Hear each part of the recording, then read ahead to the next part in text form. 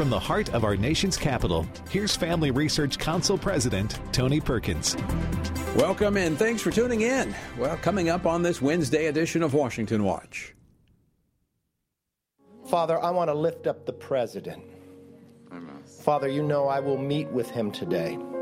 Father, I ask that you open both of our hearts, that you put our meeting that seeks your truth and the help for this nation. I'll have to tell you, that doesn't happen often. That was House Speaker Kevin McCarthy early this morning at the National Gathering for Prayer and Repentance that Jim Garlow and I hosted at the Museum of the Bible. I have to say it was one of the most impactful events I've been a part of, as hundreds of people, including 24 members of Congress, prayed for our nation and repented. We'll talk about it later with Congresswoman Mary Miller, who joined us. And while Speaker McCarthy was praying for his meeting with President Biden to discuss an increase in the debt ceiling, Senate Democrat leader Chuck Schumer continued his divisive rhetoric. So Speaker McCarthy may claim he wants to negotiate, but that is ultimately empty talk if the hard right has the power to reject whatever the Speaker proposes. It's a toxic dynamic that sadly isn't going away anytime soon. Well, I'll tell you who's in the middle of the toxic mix. It wouldn't be on the House side.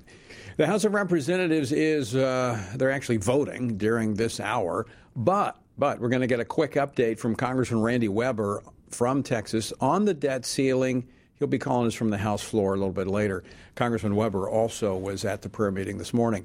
Harris Alec is going to be joining us here in just a moment. He's a congressional reporter with the Washington Times. He'll provide a readout on the meeting that just ended not too long ago between Speaker McCarthy and President Biden. And today, Virginians marched for life, and they were joined by Governor Glenn Youngkin. And this is a great statement by a lot of people, young people, older people, folks from all walks of life, to demonstrate the fact that we stand to protect life. Well, Governor Glenn Youngkin joins us later here on Washington Watch to talk life.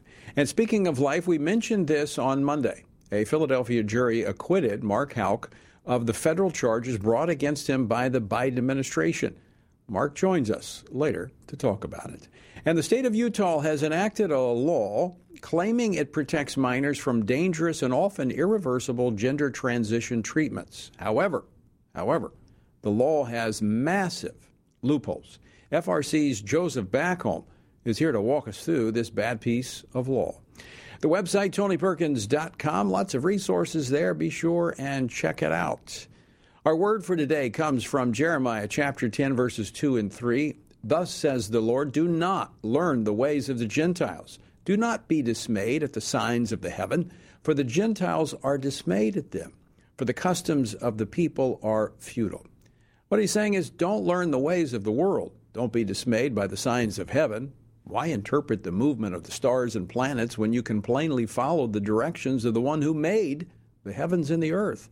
The Apostle Paul unpacks this principle over in Romans chapter 12, where he writes, and do not be conformed to this world, but be transformed by the renewing of your mind, that you might prove what is that good and acceptable and perfect will of God. To be a part of our journey through the Bible, you can find out more. Go to TonyPerkins.com or frc.org/Bible.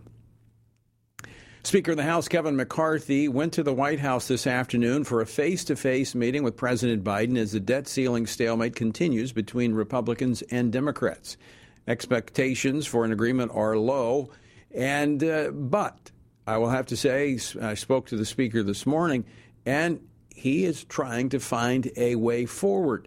But the problem appears to be that the White House says no negotiations, even though we have $31 trillion in debt, which the Speaker says it's time we address. Joining me now to get a readout on the meeting that just ended not too long ago between the Speaker and the President is Washington Times congressional reporter Harris Alec. Harris, welcome back to Washington Watch.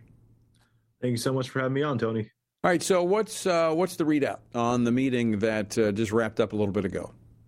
This meeting was largely an opportunity for President Biden and newly installed House Speaker Kevin McCarthy to have a chance to sit down. And it was largely a symbolic meeting to show that the Democratic leader and the Republican leader have the opportunity and to sit down and have a chance to talk and engage in a constructive dialogue on this looming debt ceiling crisis. That opportunity was important for them because, for the most part, both men are seen as partisan fighters. President Biden was out on the campaign trail last year calling Republicans MAGA extremists. He gave a speech only a week and a half ago attacking them for wanting to destroy the economy under him with their so-called radical proposals on the debt ceiling. And Speaker McCarthy ran and won a GOP majority last year by largely pledging to investigate the Biden administration. So it was important for these two men to sit down today and show the American public that they are engaged in a dialogue, that they can size each other up and understand where each other's red lines are and what's going to be acceptable on a debt ceiling fight. But both Democrats and Republicans tell me that the negotiations have not yet begun in earnest because there's simply too much time between right now and when the debt ceiling is supposedly supposed to expire in 4 or 5 months. Right. Does this indicate, though, because the White House has been saying no negotiations, we're not going to negotiate, does this show that the White House really understands that they're going to have to negotiate for the beginning those conversations? That's definitely a factor that the White House understands fully well. They've been saying no negotiation largely because they want to set the narrative and set the scene for the next few months that the debt ceiling is something that both Republicans and Democrats have raised in the past. It's part of the bipartisan consensus, and Republicans are radical and extreme for now wanting to raise it now without getting something in exchange for it. The White House has known all along that they're going to have to engage in negotiations. This happens every single time that a Congress turns hands from one party to another, and the president is from a different party than the House or the Senate. So they've absolutely understood this whole time, but they've been attempting to kind of set this scene because they want as much political pressure as possible to be mounting on Republicans. So when that debt ceiling clock is hitting or is close to expiring in July or late June, they can say, well, hey, look, we've got an opportunity here. You can either let the country go off this fiscal cliff where it can't potentially pay its expenditures, or we can meet something here. And any good negotiator will tell you that you wouldn't settle for a deal today when you know that in 4 or 5 months, you're going to have the opportunity to potentially strike a better deal because the pressure will be mounting and one side is going to be more likely to cave than it is right now. Yeah, extremely good point. Although I would say that the Biden administration and all of their voices are trying to say the crisis is now and that we have to have an agreement by Congress. So I think they're trying to create that sense of urgency at this moment. As you say, the real crisis isn't until the summer. So they have plenty of time to have conversations.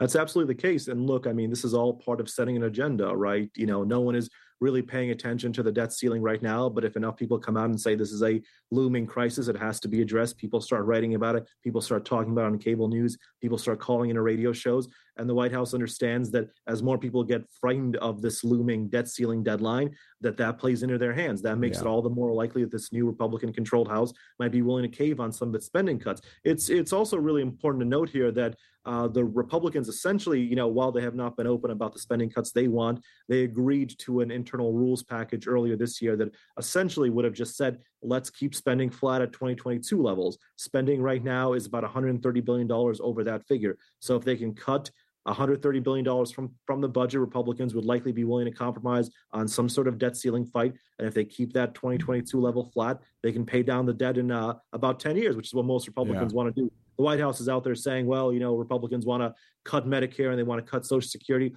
As we saw today from Speaker McCarthy, Republicans are opposed to cutting Social Security and they're opposed to cutting. Yeah, they made that very clear. Very clear. Harris, thanks so much for joining us. Always great to see you. Appreciate the readout on the meeting. Always a pleasure. All right, let's go to Capitol Hill. We're going to get another quick response, another take on this meeting from Congressman Randy Weber of Texas. The House is on the floor, actually, now taking votes, so he steps off to join us. He's a member of the House Committee on Space, Science, Technology, and the Transportation Infrastructure Committee. He represents the 14th District of the Lone Star State. Congressman Weber, thanks for jumping off the floor to join us here on Washington Watch. Thank you, Tony. Glad to be here. We have jumped over on the E&C committee instead of the T&I committee. Oh, well, great. That's good to know. Yep. Let me first, before I go to the meeting between the Speaker and the President, I want to thank you for joining us this morning there at the Museum of the Bible. I just appreciate you being there and praying for the country. You bet. Well, it's a good thing, Tony. We appreciate y'all putting it on. As you well know, our country is in deep despair, and we've got to get back to biblical values values. That's just all there is to it. And I so appreciate you taking the lead on this. So, Congressman, give me your reaction to the meeting between the Speaker and the President, and what's going to happen for the Republicans to come together in an agreement with the President? Well, I think the President's probably the deciding factor there. We know that we want to cut spending, and you already pointed out it's not about cutting Medicare or Social Security. That's not it. I know the Democrats would like to hang that around our necks. That's just not true. The president's going to have to come to the table. I think the Speaker said they've got common ground. They had some common discussion. I'm not unaware, Tony, that the president's going to want to delay this as long as he can to get closer and closer to a kind of a calamity, if you will. But the Republicans we've said the whole time, that Kevin was running for Speaker, Commitment to America, that we would get spending bills out quicker so that the Senate couldn't jam us. So we're intent on, and you probably know this, 8 times since 1985, spending cuts have been attached to the debt ceiling discussion bill. So we're working on this. The president's going to have to come around to that. We're working hard to make sure that we can do that for the American people. And the Republicans have been very clear on this. They're not for any default. They just want responsibility going forward. And I would think there has to be give and take. And so far, the president is saying he's not giving anything. He apparently wants Republicans to give up everything. And that's exactly the case. And if you follow this, and I know you have been, the Democrats in 390-something days, literally, they passed the highest debt ceiling increase in history. And literally in 394 or 5 days, or whatever it was, they maxed out America's credit card again. That's what they want to do. That's their modus operandus. We're saying, look, it's not sustainable. The Republicans ran on that. Our Commitment to America speaks to that. And we're going to have that discussion. We're going to have that on the floor of the House. We want the president to know that we're firm. There's got to be some give and take, because we can't keep spending the Americans' taxpayers' dollars like we've been doing. Very quickly, Congressman, last question for you. We're almost up against the break, but this was an issue in the election for the Speaker, and so some conservatives have drawn some very bright lines when it comes to the fiscal responsibility. Can the Republicans agree that if we get some reasonable spending cuts, that we can move forward? Yes, I think we can, Tony. As you know, when I was in the Texas House, I had the number 1 conservative voting record. I call myself a Christian, conservative, Republican, and in that order. And so I think what I'm watching here and seeing here, I've been here, this is my 11th year, 6th term, and I'm encouraged by what I'm seeing. I think we're going to pull this off. Yeah, I'm encouraged as well, and I appreciate you being there with us early this morning, and so many of your colleagues. I have to believe that's encouraging to folks all across America. See Congress praying for this country. Randy, great to see you. Thank you, Tony. Appreciate it. All right, coming up, Virginia Governor Glenn Youngkin joins us to discuss today's Virginia's March for Life. Stay tuned. More Washington Watch coming up right after this break.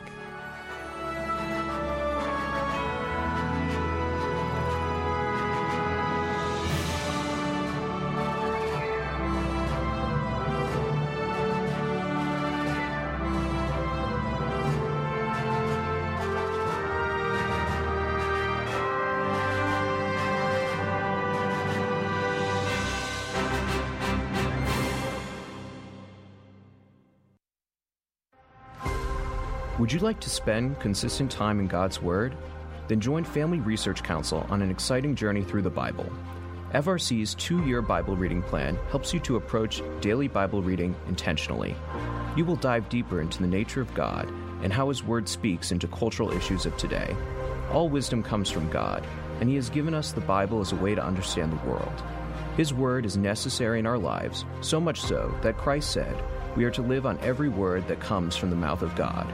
He calls it our daily bread because we need it daily to sustain us and nourish us spiritually, just like food does physically. Start this adventure today with Family Research Council. When you sign up, we'll text you with daily passages and questions that help prepare you for conversations with your friends and family. To begin this journey, visit frc.org/Bible.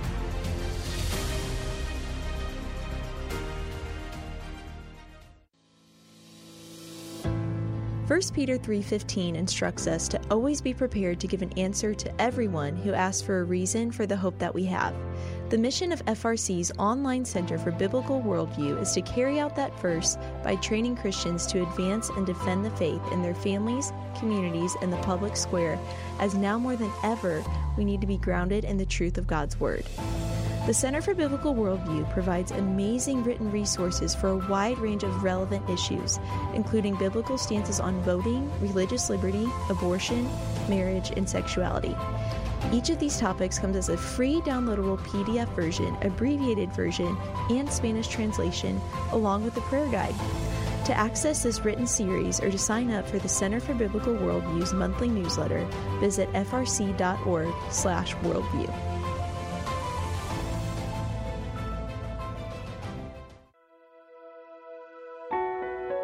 Did you know that from as early as 12 weeks, and certainly by 20 weeks, an unborn child can feel pain? Did you know the issue of pornography is growing among women? Did you know that pornography, sex trafficking, and abortion are all linked and on the rise across the globe? Issues such as pornography, human trafficking, drug legalization, and abortion are all violations of human dignity and have resulted in the devaluation of human life in our culture. Family Research Council stands firm on the principle that every life has value, ought to be respected, and has been designed for a unique purpose. Educate yourself on the harms of pornography, human trafficking, and abortion so that you can offer hope and help. Learn more at frc.org/life.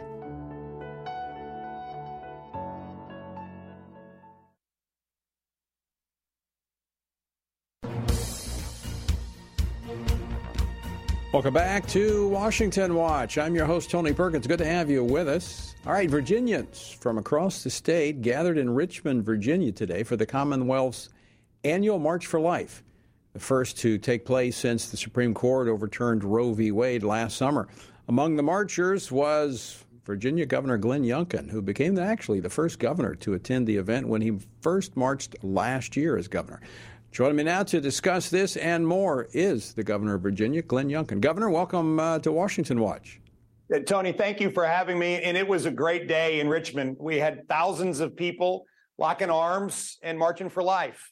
And we had folks from all over Virginia. We had children and younger folks and older folks all together expressing their desire and their support to protect life. So, Governor, you've been the first governor that's marched in this event. I mean, why are you doing it? I mean, are you making a statement that this is an important issue? Well, I am making a statement that it's an important issue, but the reality is I'm not sure what the other ones are doing. Virginia's elected a pro-life governor, and there's a moment to stand up for what you believe. And I was very, very honored to be able to join these thousands of Virginians today. Now, you introduced the idea of a 15-week bill that would protect life after the time in which a child, baby, feels pain.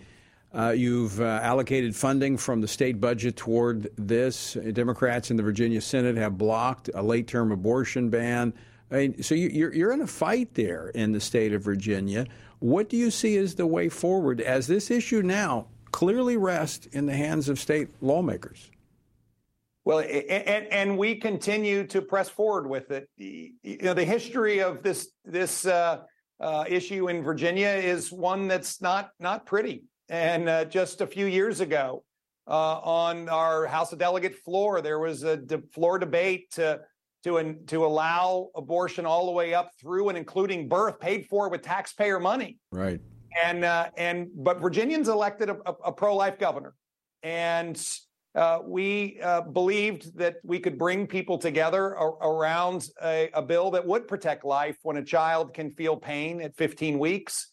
And I'm disappointed that it hasn't progressed. And our Senate Democrats, I think, are doing a true disservice to Virginians and not listening to them, because what's clear is Virginians want fewer abortions, not more. What's clear is that a huge majority of Virginians support this approach to protect life when a child can feel pain. And that's not Republicans versus Democrats. That's including Democrats. A majority of Democrats support this bill. Right. And so I am very disappointed that the Senate Democrat leadership isn't listening to their constituents and is rather playing politics on a topic that is beyond politics. We're going to continue to work. We have real optimism around bills that are going to support women who are pregnant and provide them with the services that they need to have a healthy child and to bring that child into this world and support them going forward. And I'm excited about the holistic view of life that we are able to take. But we're going to continue to try to find a place where we can come together and protect the fact that a child does deserve this kind of protection. And we're going to come together, hopefully, around a bill in the future that will recognize that a child can feel pain at 15 weeks. Well, it's certainly possible with you providing that leadership. And I just want to validate two things you said. Number one, I know you are a pro-life governor. You ran that way. You didn't hide that when you ran for governor.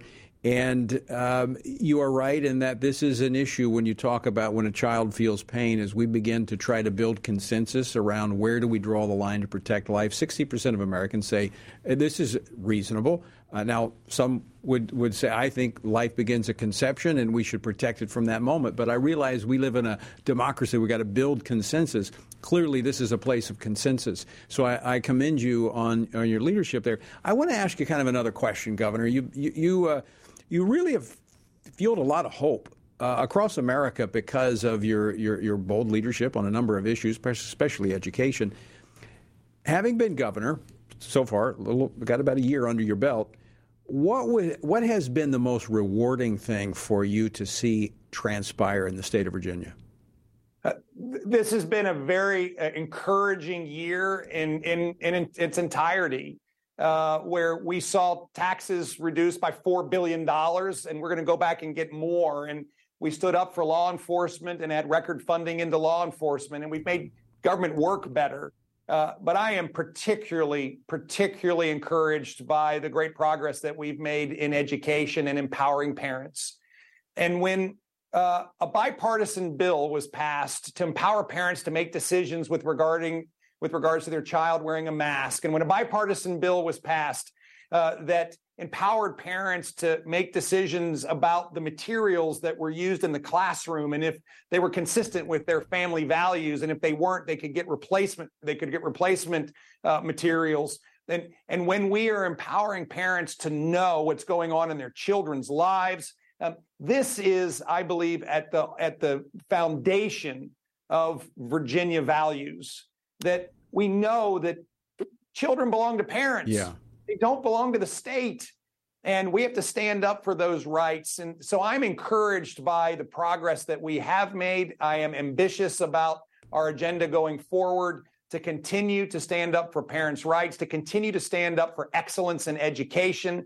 We can raise the ceiling and the floor. We should not lose sight of the fact that Virginia's children should, in fact, have all the running room they can possibly take to live the best lives, the lives that God has, in fact, determined for them, not ones that people have determined for them. Well, Governor, I can say that a lot of folks are encouraged by the progress you've made in education in the state of Virginia.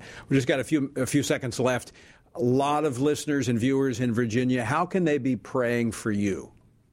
Well, first of all, I want to thank everyone who does pray for us. Suzanne and I just so appreciate it. And we see the fruits of those prayers every day. And so please be encouraged, because your prayers make such a difference as I see the Lord's presence in all that we're doing. And I have to start with continue to please pray for our family and our children and my lovely wife, who is just amazing.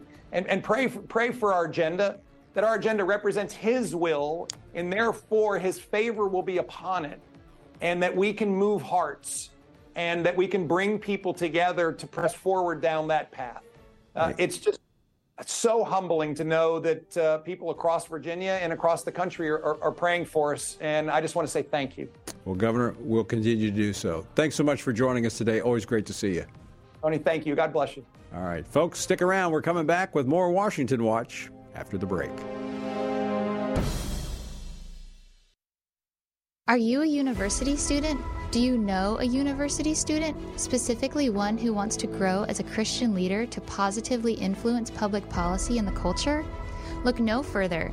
Family Research Council has a life-changing 12 to 15-week internship program that has prepared and equipped students to take the next step in their professional journey.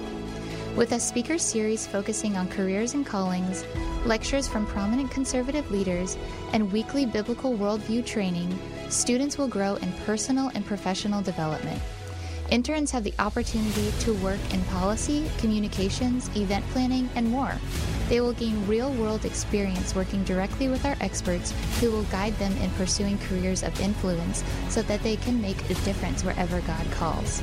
This paid internship offers fully funded housing in the heart of downtown D.C., giving you the chance to experience our nation's capital. Visit frc.org/internships to apply. What is biblical masculinity? In our culture of gender confusion, there aren't many examples of godly manhood. Men, husbands, and fathers need to find a model of godly manhood, leadership, and strength. But where can they find it in our culture?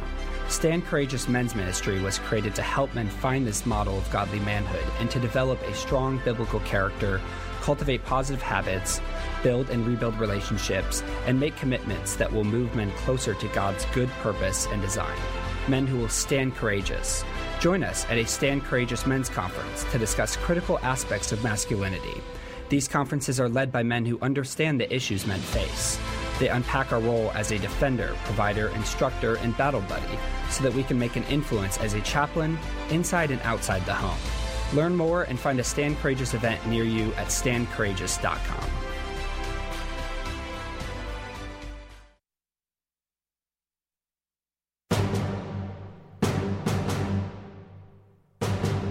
I'm Tony Perkins, and this is Washington Watch. The website is tonyperkins.com. Be sure and check it out. Not guilty. That was the verdict Monday in the trial of Mark Houck, the Pennsylvania pro-life advocate arrested for defending his son in an altercation outside of an abortion facility in Pennsylvania. Houck was arrested last fall in an early morning raid, a politicized raid, I would say, by the FBI nearly a year after the alleged altercation that had twice been thrown out of municipal court. Now, if convicted, Houck faced more than a decade in prison. So Monday's verdict is not only an answer to prayer for so many people, but a rebuke of the weaponized Department of Justice targeting political opponents. Well, joining me now to discuss this by phone is Mark Houck. He's the co-founder and president of the King's Men. Mark, welcome to Washington Watch. Well, greetings, Tony. Thanks for having me. Well, congratulations. I know you were relieved by the verdict, probably not necessarily surprised because you had been acquitted before. But tell us, how are you feeling now that the jury has found you not guilty on these trumped-up charges by the Biden administration? Well, all glory be to God. It's a great feeling. When I came out of the federal courthouse, I described it in the only way I knew how, which was to say I felt like George Bailey from It's a Wonderful Life. So relieved, just filled with hope. And this whole journey, Tony, has really been quite a blessing for me in my journey as a Catholic Christian man. So let me just step back for just a moment. We've talked about this on our program, but I want you just to very quickly tell our viewers and our listeners what occurred, what you were charged with and why, and how it unfolded. Sure. So back on October 13th, 2021, there were two altercations, I should say, that happened in front of Planned Parenthood in Center City, Philadelphia, Pennsylvania. And it's a location I've been going to for 20 years to pray peacefully and to do sidewalk counseling. On that day, after that altercation where a volunteer escort for Planned Parenthood was harassing my son repeatedly, there was a push, a fatherly push that had to take place in order to defend and protect my son. Well, the local authorities wanted nothing to do with it. The DA from Philadelphia was not interested in prosecuting. There was a private criminal complaint that was dismissed, as you alluded to. On April 22nd, it was dismissed, 2022. On April 27th, I was served a target letter saying I was a target of a grand jury investigation and that I might be indicted. On September 23rd, to expedite the journey, I was raided in my home early morning hours, Friday morning at 6:45 by about 20-plus federal agents and Pennsylvania state troopers. As you saw their case unravel in court because it was so weak and the jury saw right through it, is this little more than an effort to intimidate pro-lifers and get revenge for the court overturning Roe? I can tell you what my personal experience was, is that we heard nothing from the Assistant U.S. Attorney, the Department of Justice in Philadelphia, from May till September. My former federal prosecutor, Matt Heffron from the Thomas More Society, reached out repeatedly with no response. And so what happened on the day of the raid is M16 guns, full SWAT gear, ballistic shields, ballistic helmets, battering ram were on my doorstep, and the guns were pointed at me, my wife, and my children. They've denied that. They've said that did not happen. How do they do that? Nothing could be further from the truth. Good. How do they get away with that? I mean, I know your wife said those statements and how it terrorized your children, and they said, "Oh no, we didn't do that. That wasn't it wasn't a SWAT team. It wasn't anything. It was just a regular arrest." Yeah, well, nothing could be further from the truth, and there's 9 eyewitnesses to the fact. But that SWAT stands for Special Weapons and Tactics, and they had everything there. So whether they want to deny that it was SWAT personnel, it's exactly what it was. Yeah. Regardless of that, their efforts were to humiliate, intimidate, and instill fear. And in fact, it was an act of terror upon my family. I was shackled in my waist, shackled in my feet, and cuffed to a table at the federal building for over 6 hours. I agree with you, Mark. I do. We're up against a break, but I want to very quickly ask you this question. How do you think the pro-life movement should respond to this type of stuff? Well, I think the pro-life movement should be emboldened as a result of this victory with Judge Gerald Papert and the jury, all thanks to them for vindicating and basically saying that there was no evidence here, and that this law, this statute, Judge Papert said, is being spread way too thin, and the civil affairs for the DOJ need to go back to Washington and fix this. So I think pro-lifers should be emboldened to get out there and continue to do what they do, as will I. And 2 other things they should do: continue to show courage and compassion, 2 things that you have done. And Mark, we commend you. And again, congratulations. To God be the glory. But thank you for being willing to stand and help compassionately those who are making that life and death decision. We appreciate it. Amen. Well, we'll keep doing it. Thanks so much for all your hard work. God bless you and your audience. All right. Thank you, Mark. Right. As I mentioned at the top of the program this morning, early this morning, 6:30 this morning, we began a national gathering for prayer and repentance at the Museum of the Bible. 24 members of Congress and several hundred people there praying for our nation, repenting. Congresswoman Mary Miller was there, and she joins us next to talk about it. Don't go away. We're back with more after this. What is biblical masculinity? In our culture of gender confusion, there aren't many examples of godly manhood. Men, husbands, and fathers need to find a model of godly manhood, leadership, and strength. But where can they find it in our culture? Stand Courageous Men's Ministry was created to help men find this model of godly manhood and to develop a strong biblical character, cultivate positive habits, build and rebuild relationships, and make commitments that will move men closer to God's good purpose and design. Men who will stand courageous. Join us at a Stand Courageous Men's Conference to discuss critical aspects of masculinity. These conferences are led by men who understand the issues men face. They unpack our role as a defender, provider, instructor, and battle buddy so that we can make an influence as a chaplain inside and outside the home. Learn more and find a Stand Courageous event near you at standcourageous.com.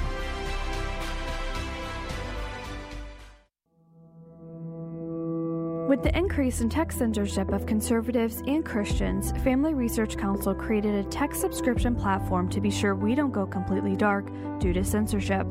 It is important to us that we stay connected with you and that you stay informed.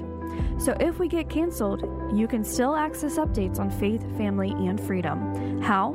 Just text STAND to 67742 to sign up for our text alerts, and you will get FRC's content straight to your phone. Again, just text STAND to 67742 and you will get alerts on the biggest stories of the day. With just a simple text, always have access to our content and stay informed and connected with like-minded community. Text STAND to 67742. That's STAND to 67742.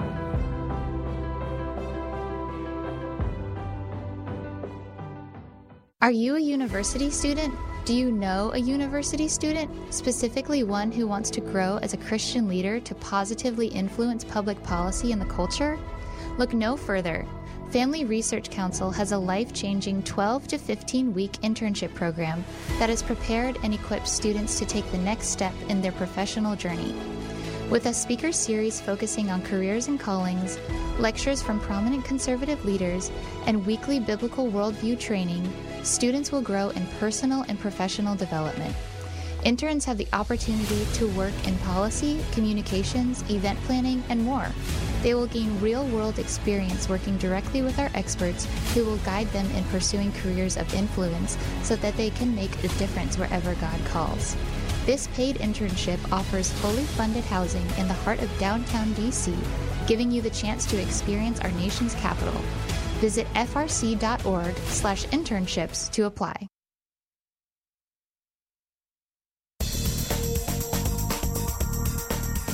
Welcome back. Good to have you on this Wednesday afternoon.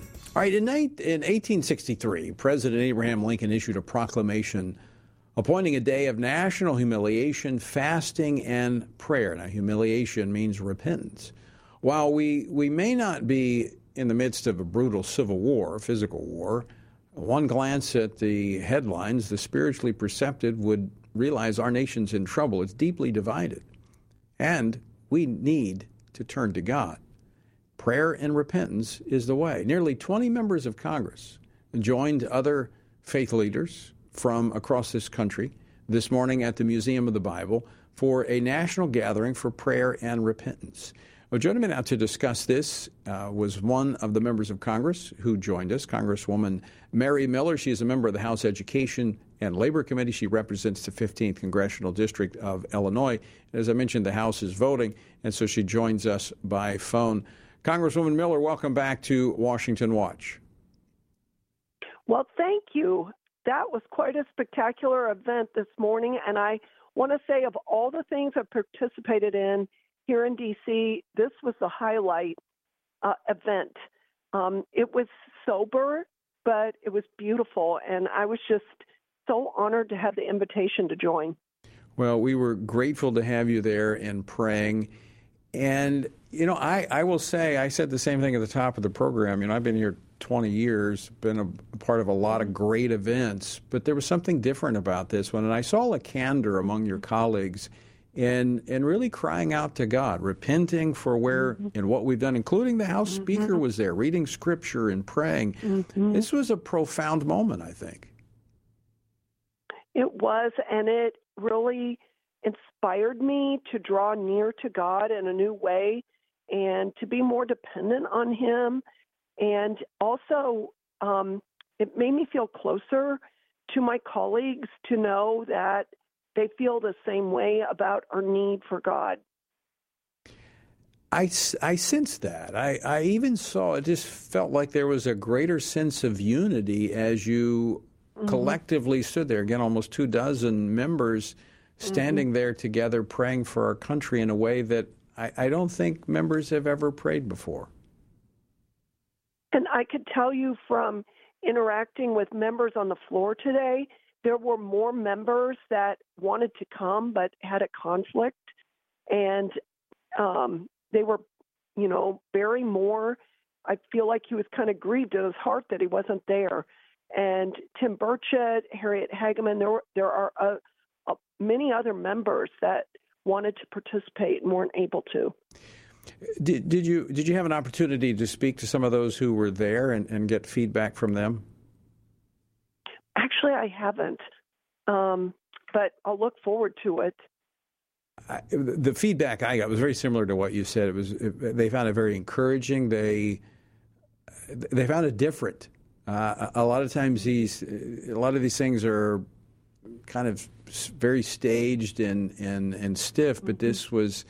I just saw a reflection of the heart of the men and women who are in Congress. Of course, we had the other Christian leaders who were there, and it was very encouraging, as you just said. It was very encouraging to me to see and believe that God heard our prayers this morning, and that we could see a pivotal moment in this history. Just the fact that we had the Speaker of the House there praying a very strong prayer, reading Scripture from Isaiah chapter 59. That I cannot find another example of that in modern history. It was very encouraging, and I look forward to hopefully we can make this, if not a regular event, an annual event. And I was also lamenting that my husband wasn't with me. He had a conflict and couldn't come, but he would have loved to have been there. But it's what our country needs. We need to draw near to God. Like I said in my prayer, as for God, His way is perfect, and we've rejected God in so many ways, and we're trying to define what's good and evil and basically trying to say a square is a triangle. I mean, it's just led into an abyss of confusion, whether it's, how we do marriage, family, our view of children, our view of sexuality, and now gender, and God's just given us all these warnings. Yeah. About, if we go our own way, what's going to happen? And I think we're there. So true. And the timing of this was it was actually prompted by the president signing the so-called Respect for Marriage Act into law, because that was kind of the trigger for me that we needed to let God know that there are those who are seeking Him in this country, and that just as He did with Abraham when he interceded for Sodom and Gomorrah, He said, if I find 10, I'll spare it. And I believe we need to intercede for this country, asking God to extend His hand of mercy and not judgment upon the country. Congresswoman Mary Miller. And absolutely. I want to thank you for your leadership, because not only are we to pray, but we're to act. We're to walk out those prayers, and you do that each and every day on Capitol Hill. We're grateful for your leadership. Oh, well, thank you so much. Thank you for all you do. All right. Congresswoman Mary Miller of Illinois, another great champion. And part of the reason of doing that, and by the way, you hear me talking about this, you can see it, watch it on demand. Go to TonyPerkins.com. You can follow the link over. We've literally had tens of thousands watch it already, maybe hundreds of thousands by now. I haven't checked it. It will be on Daystar tomorrow. Daystar will be airing this tomorrow, so you can check your lineup if you have Daystar TV. And you can also go to praydc.org. So it's several places that you can watch it. I would strongly encourage you to do so. It was, again, I've been a part of a lot of great events. In fact, we do a lot of great events here at the Family Research Council, but this had to be among the top in terms of encouraging. It was sobering, as Mary said, because it was very weighty, the somberness of the moment, but an appeal to God, and just to see how the Holy Spirit led the prayers and the worship is powerful. You'll want to see it. Go to TonyPerkins.com. A recent bill passed in Utah drew attention for claiming to ban experimental gender surgeries on children. And, Mary Miller was just making some reference to some of these crazy policies that are coming out of our government right now, how it runs totally counter to what the Word of God says. But what's even more troubling are those that try to hide what they're doing with deception, making it sound one way when it's really another. Now, this bill out of Utah, I'd love to celebrate this as good news, as some have reported it, but the unfortunate truth is the bill contains a massive compromising loophole, and we've actually seen coming out of Utah on these issues of homosexuality, lesbianism, LGBTQ, all of these issues, there's a real problem with a number of the laws. They're trying to somehow reach a compromise where a compromise cannot be found, and the result is nothing is accomplished. In fact, there's greater deception that is pushed forward. Now, here to explain this is Joseph Backholm, Senior Fellow for Biblical Worldview and Strategic Engagement here at the Family Research Council. Joseph, thanks for joining me today. Good to see you, Tony. All right, normally you're here on Fridays in filling in for me, but I'm interviewing you on this because this is a bill that you have dug into working with the family policy councils across the country. This bill isn't what it appears to be. Tell us why. Yeah, that's right. This seems to be an example of something that politicians often do, which is legislating for a headline when the details may not be reflective of what the headline says.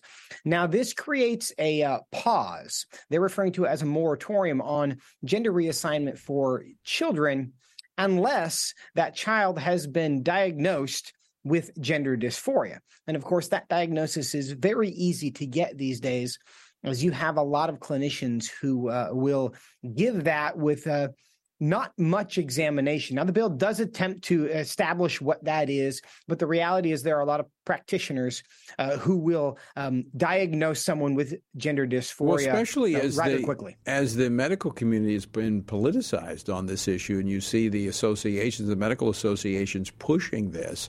So, in fact, you see those who are hesitant to give this designation, this diagnosis, are often piled on by the left. That's exactly right. And that's the second part of this bill. In addition to this moratorium, what the legislature in Utah has said is, we're going to study this issue. Let's go consult with the experts, and then we'll see if we're going to lift this moratorium down the road. Now, of course, I think we already know what these so-called experts are going to say about this issue. And in a world where people were interested in truth and were really trying to find out what the facts were, and this is how the legislature and the political system used to work, where we'd study something, we'd get good data and information, and then we would respond to that. But the unfortunate truth is we probably know what the outcome of any study on this issue is going to be already. And this is really not an issue of facts and science. This is really an issue of worldview. If you believe that people can change their gender, you're going to find facts that suggest that. And really, I think what we need from politicians these days is not a desire to go consult with people who think boys can become girls and get advice from them, but just draw the line and say, this is not something that we are going to allow. Because if you ask somebody to find a reason why you should do this, they will definitely give you that reason. Joseph, unless I'm missing something as I read through this, the law also mandates the creation of a massive new bureaucracy to regulate the industry. So it doesn't sound like they're anticipating this going away for very long. I mean, if they're gearing up to regulate the industry with a new bureaucracy, it would suggest to me that they're going to move forward with this. I think that is a big clue as to where they would expect this to go. And I think those of us watching this share that expectation that this is not really a desire to make sure we only do things that are good for kids. It's a desire to get political cover. So when they in Utah say, hey, this is really good, they can point to a bunch of experts who said, oh, they gave us the advice. They told us this is best for children. So we just followed the experts. We've seen so many examples recently of how the experts are often wrong. Really, this is an issue of either you want to protect kids from mutilation chemically and surgically, or you don't, and you want to find a reason to justify why it should be done. And there's a lot of clues in this bill that suggest the latter approach is where Utah is headed, despite its Republican legislature. So, Joseph, help me figure something out here. Apparently, the science in Europe is different than the science here in the United States. European countries, following the science, are trending away from these experimental treatments. In fact, they were ahead of the United States, and they've looked at the results, and they say, wait a minute, whoa, we got to put the brakes on this. This is not good. Is it different science here in the United States or what? Well, of course not. You're dealing with different political environments, and really the tribalism in the United States, because again, Europe went down this trans road before the United States did. And right now we have this tribalism where basically many on the left will say, well, if conservatives like this, I like the opposite. And in this case, if conservatives don't want to turn boys into girls and girls into boys, then I do. And despite the fact that those who pioneered this kind of science are now saying, hey, the evidence does not support this. There is not evidence to suggest this is good for kids. This is not actually relieving the mental distress of the people that we are claiming to help. So we're not going to do this anymore. We in America right now, and because it's a newer issue, we're just not listening to that because there's this tribal instinct to just win politically, get our way, and just defeat those we have defined as our political opponents. So in many ways, I think in the legislative environment, this is really a desire to beat political enemies rather than sincerely just do what the evidence suggests is good for children. And that's where I think Utah was trying to stand on both sides. As they've done on other issues.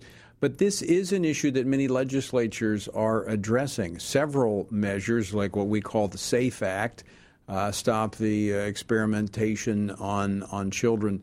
Those acts are being advanced in many states across the country by the legislatures, are they not?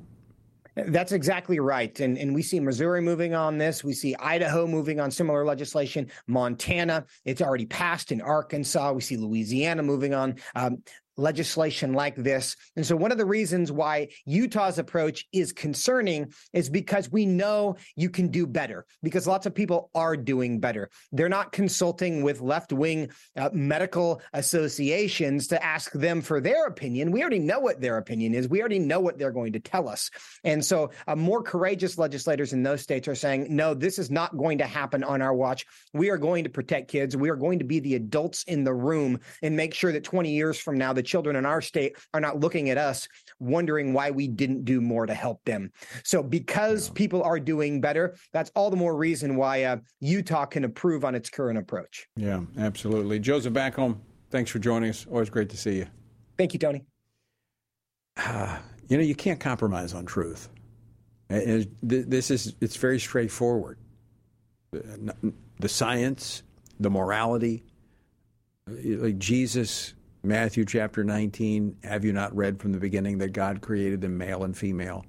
There's only two genders. We can play these games, but the reality is, whether you're talking biology and science or you're talking about biblical truth and morality, we have to stand up for that. Very quickly, I want to go, I didn't mention this. I should have mentioned it when I had Mark Houck on. But, there is this new committee in the House to dig into the weaponization of government. And we want to encourage that committee in their pursuit of the truth and stop the government from being used against the citizens. And so if you'd like to be a part of that, text the word committee, that's the word committee, to 67742. Text the word committee to 67742. We're going to encourage the House to take a stand and investigate how the Biden administration has weaponized government against the citizens. All right, folks, thanks for joining us today. Again, check out the website, TonyPerkins.com, and be sure and watch today's prayer event. It was powerful. Until next time, I leave you with the encouraging words of the Apostle Paul found in Ephesians 6, where he says, when you've done everything you can do, when you've prayed, prepared, taken your stand, by all means, keep standing. Washington Watch with Tony Perkins is brought to you by Family Research Council and is entirely listener-supported. Portions of the show discussing candidates are brought to you by Family Research Council Action. For more information on anything you've heard today, or to find out how you can partner with us in our ongoing efforts to promote faith, family, and freedom, visit TonyPerkins.com. Also, to leave a comment about Washington Watch, call our watch line at 1-866-372-7234. That's 1-866-372-7234.